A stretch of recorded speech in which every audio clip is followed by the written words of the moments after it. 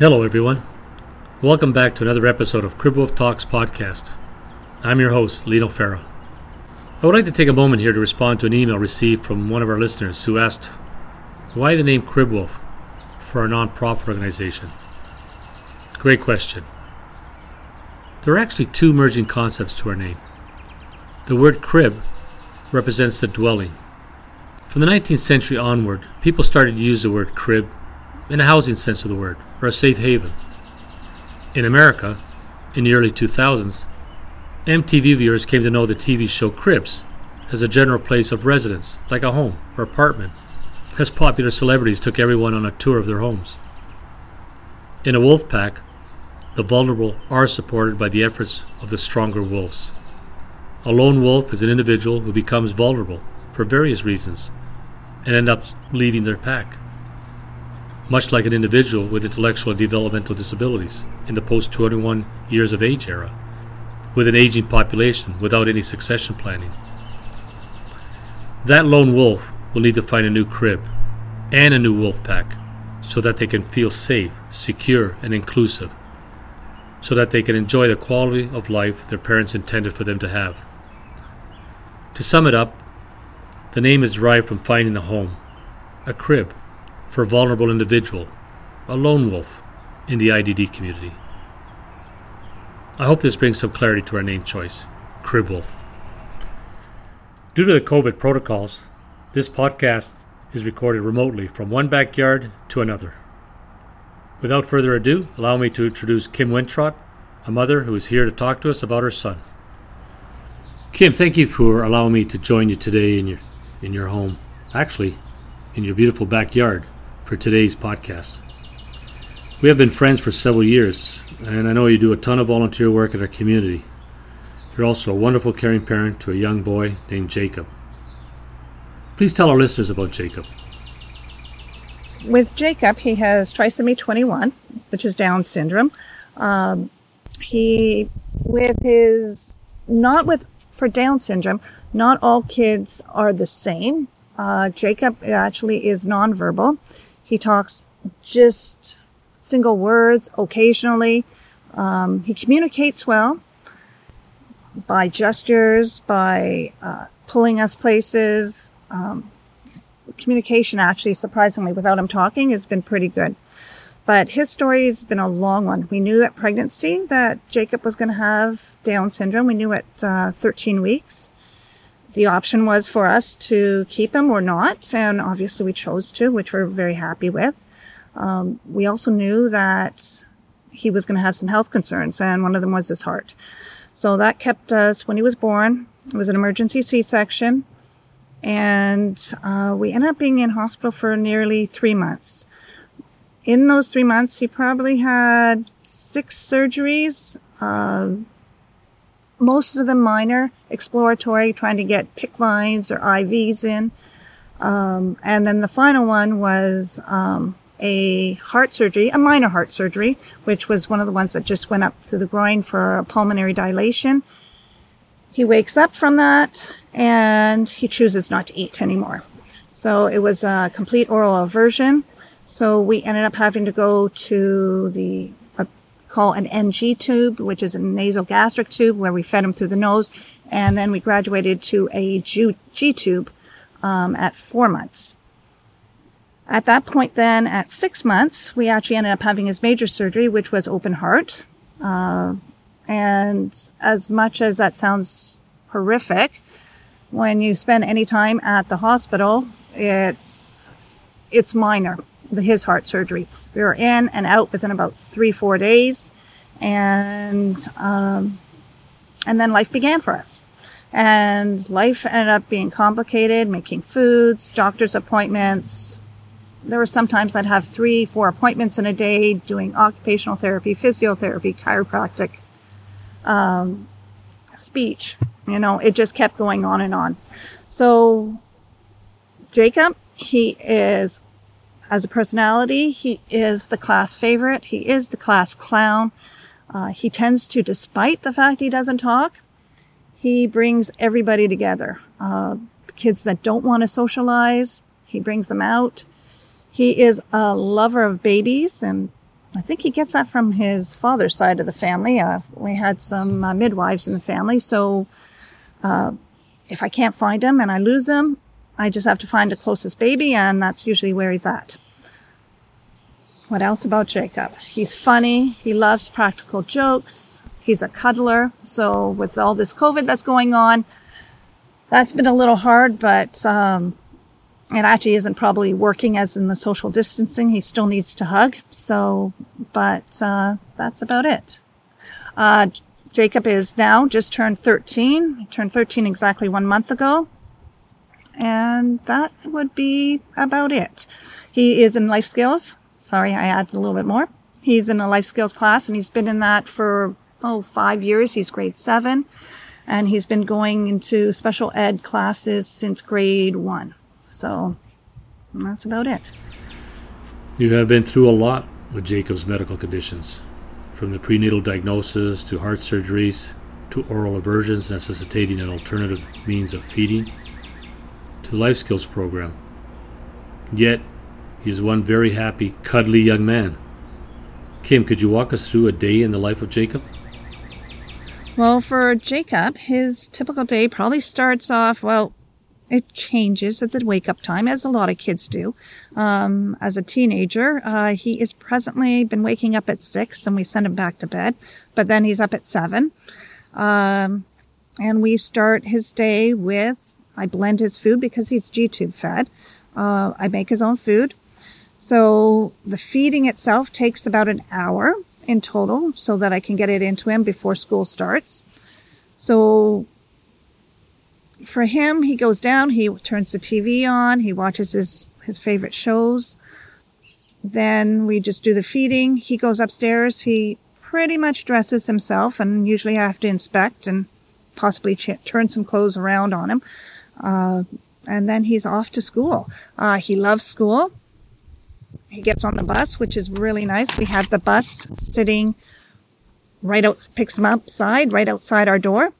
And then he's off to school. He is like I mentioned, he's in a classroom with, I think, about 7 or 8 other kids.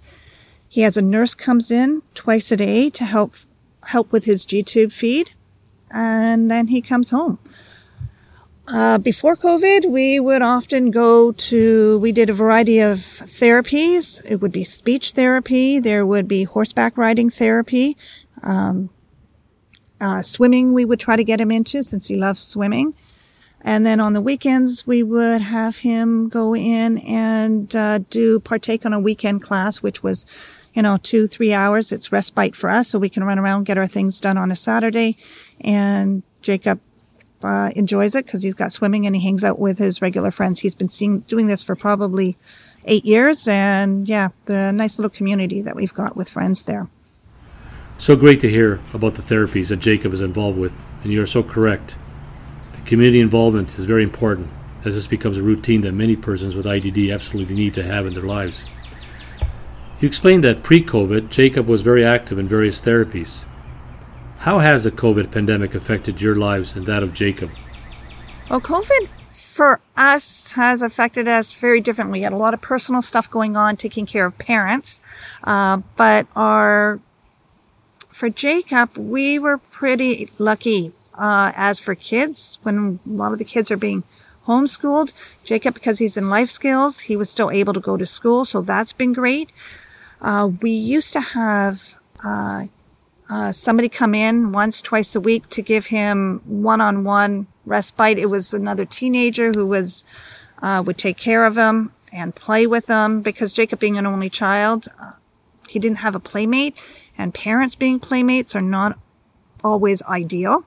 So we used to hire somebody in and they would play. That has been cut off. A lot of his programs have been cut off, like the speech therapy, and the weekend programs and swimming. So that's definitely been affected him. But for the most part, he's been able to go to school. We've actually had a surgery recently, and that went off with no problem with COVID. So for us on the whole, COVID hasn't been horrible, but we're waiting for it to be all over. Kim, it certainly is tough when the day programs that you mentioned, for example, his speech therapy and swimming, have ceased to exist due to COVID. I agree with you. As much as we as parents try to fill that void, we are not that playmate that Jacob is accustomed to. We do not have the ability to engage at that same level. Kim, many parents of individuals with IDD in their senior years are faced with critical shortage of housing options as they prepare to transition the care of their loved one with IDD to independence. I must tell you, in my senior years now, this transitioning dilemma scares me to no end for a number of reasons. Primarily, the fact that there are minimal acceptable supportive housing options and a discouraging long community waiting list. Baby boomers have aged, and the primary caregivers, often the parents, are a significant part of that group. As for the last census in Canada, seniors make up 16.9%. As you hear me speak to this dilemma, what are your thoughts at this stage of your life? Well, that's a loaded question. First of all, there's part of me that, knowing where we live, Burlington has the highest seniors ratio in all of Canada. So there's a part of me that's keeping my fingers crossed that there will be housing created for them and then they will be open. And I'm thinking that maybe perhaps Jacob will be able to, they will convert some of this housing into, hopefully, for those with intellectual disabilities or all forms of disabilities. The other thing that we're hoping for with Jacob and his health concerns, it's a little bit morbid, and I know as most parents, they probably think this is horrible to say, but I'm not the only one I know that shares this thought. Jacob with his heart conditions and with Down syndrome, their life expectancy is actually a little bit shorter. So there's a part of me that actually, as a parent, and this is hard to say, that he may go before us. And to me, that might be a good thing. It's hard for, I think, most people to think that. But that's where we're at, because I know when they go into long-term care, if they go into long-term care, it's not ideal. It's definitely not ideal. And he needs that socialization. It won't be there the same way that he gets in the home. He needs his hugs. He needs his people. And any people would be fine. But yeah, so when it comes to long-term care, there's a part of us that knows that, there might be more housing. We're keeping our fingers crossed. But if not, he may not need it for long. Kim, I appreciate your sharing your deep concern with Jacob's life expectancy and your reservation over his possible placement into a long-term care facility. We know everyone, and perhaps more so individuals with IDD, certainly do need their hugs. Their people, as you have stated. In our last podcast, I discussed the term succession planning, which I'm aware to many could mean a number of things. For example, planning the sale of a family business, retirement planning, or perhaps the creation of a family will, and so on. To me, as a parent of a special needs adult, this means something totally different. When you hear the term succession planning, what does this term mean to you as a parent? Well, for me, I have actually been worried about this since he's been 3 years of age. They had us put Jacob on a housing list at 3, and I thought, what? He's 3 years of age. He's not getting kicked out I joke around, he gets kicked out at 19, but we all know that probably won't happen until he's 40. I know that if he's going to get into public housing with being taken care of, it will be when we're in crisis mode, as in we cannot take care of him, probably because we both have passed on. So that's why I've reached out to you, Lino, with Crib Wolf, trying to figure something out.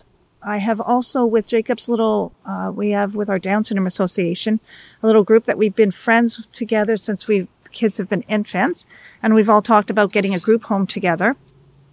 But the problem with that is that we have seen that the government, if we develop the group home, they won't do any funding. So for the home care, for the people to come in to take care of them. So we would be totally on the hook for the housing and all the nursing care and food, everything that would be involved. I've been quoted at about $40,000 a year, but because of Jacob's needs, I'm going to assume it's going to be more like $80,000 for him. So if we're even thinking about that, I'm looking at probably 20 years at $80,000. That's a little bit of money. But we've got ourselves investing with good people. I'm working at a good job. All my finances are going to him. We do not have a huge house. We do not have a lot of nice trips. In fact, trips are always just visiting family. So, but that's fine. That's fine. But all our money is going towards Jacob when we're gone for the what ifs. We're hoping Cribble will work something out. Hopefully we can get some money together, some foundations, get the government involved. But it's a complicated and very costly project. So that's where we're at. Kim, thank you for sharing your involvement with parents of other Down syndrome children. And yes, we're all too aware of the government's lack of funding if parents elect to self-fund a group home setting. The costs are significant and the need is very real. For this very point, I will reiterate the Cribble Foundation exists to raise awareness and the necessary funding to construct a multi-unit residential community with full support systems in place. For example, nursing, speech therapy, occupational therapy, etc. One that offers social interaction, safety, in a nurturing and inclusive community. Well, like I had mentioned earlier, we thought about this approach. We thought it would be doable for a small group to get together with. And I think it would be lovely, but in reality, financially, it doesn't make a lot of sense. If you can put them in something like a nursing home style, as much as we hate that idea, it doesn't have to be that idea of what we see of bad smells and all that stuff. You could still make it really personable and it would be more financially beneficial. The other thing with the small group homes that I do see an issue with is if someone is sick, they can't find workers to work the group home. It's not easy. It just would not. Okay, so back when we were back at school with Jacob, we have a nurse coming in for G-tube feedings. When one of the nurses is away, we have had to pull Jacob out of school because they don't have enough nurses trained to do his G-tube feeding. When you're working in with a small group home like that, you have somebody who is off, wants to go on vacation, trying to find someone to fill in the shifts. It's really hard on a small model. So I see the larger nursing style home group, larger homes, multi-level home work much better. And you know what? You could probably get a lot more services there. You could get pools. You could get a gym in there. You can get more group activities probably that way. So I actually think that would actually work quite nicely. I do agree. There are challenges with staffing a smaller group home model that are not as apparent in a larger multi-unit residential community setting. What are your thoughts on community housing and support waiting lists? And at what point do you think parents should perhaps investigate the application process for independent, supportive housing options? I actually think it's a bit of a joke, the housing wait lists. We went through it with just with the seniors in my life. There is no wait list. It only happens when crisis happens. So that's the scary part because then we won't get to choose where Jacob gets to go. What's going to happen is that he's going to deal with probably the loss of his last parent and then get thrown into a group home instead of transitioning to a group home and maybe go on weekends and still see the parents and establish friendships and still see family. Unfortunately, he's going to deal with the loss of a parent, his home, and thrown into a new life where no one's going to know what he needs, really. So it's scary. You are so right, Kim. Managing during a crisis is not an ideal solution to uproot anyone to a new environment. A gentle transition, one that includes, as you have stated, home visits with parents, will allow relationships of the new community setting to take root, a much more humane transition to a new environment. Cribbo Foundation was founded on the concept that the lack of housing options for individuals with IDD waiting to transition to an acceptable residential home with the appropriate supports is best addressed by the creation of more multi-unit residential communities with mixed tenancy. Kim, it was an absolute pleasure having you on Cribbo Talks. I'm certain our listeners appreciate hearing all about Jacob and your joys and challenges. You're a wonderful, caring parent to a terrific young boy, Jacob, and one of millions of super parents providing loving care to a child or adult with IDD.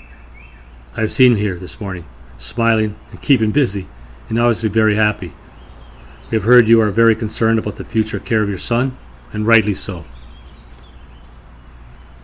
Cribbo Foundation is a registered non-profit organization, and like all NPOs, we rely on financial support to meet our objectives, that of building a multi-unit residential community which is inclusive, safe, nurturing, interactive, and with the proper supports.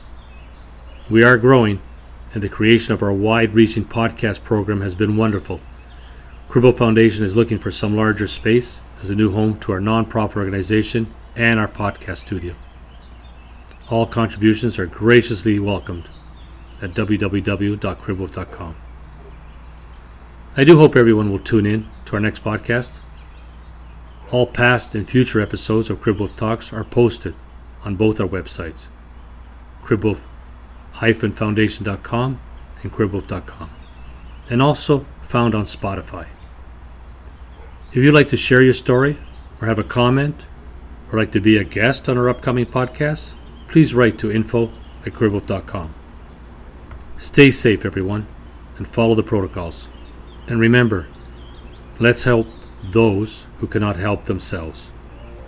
Have a wonderful day.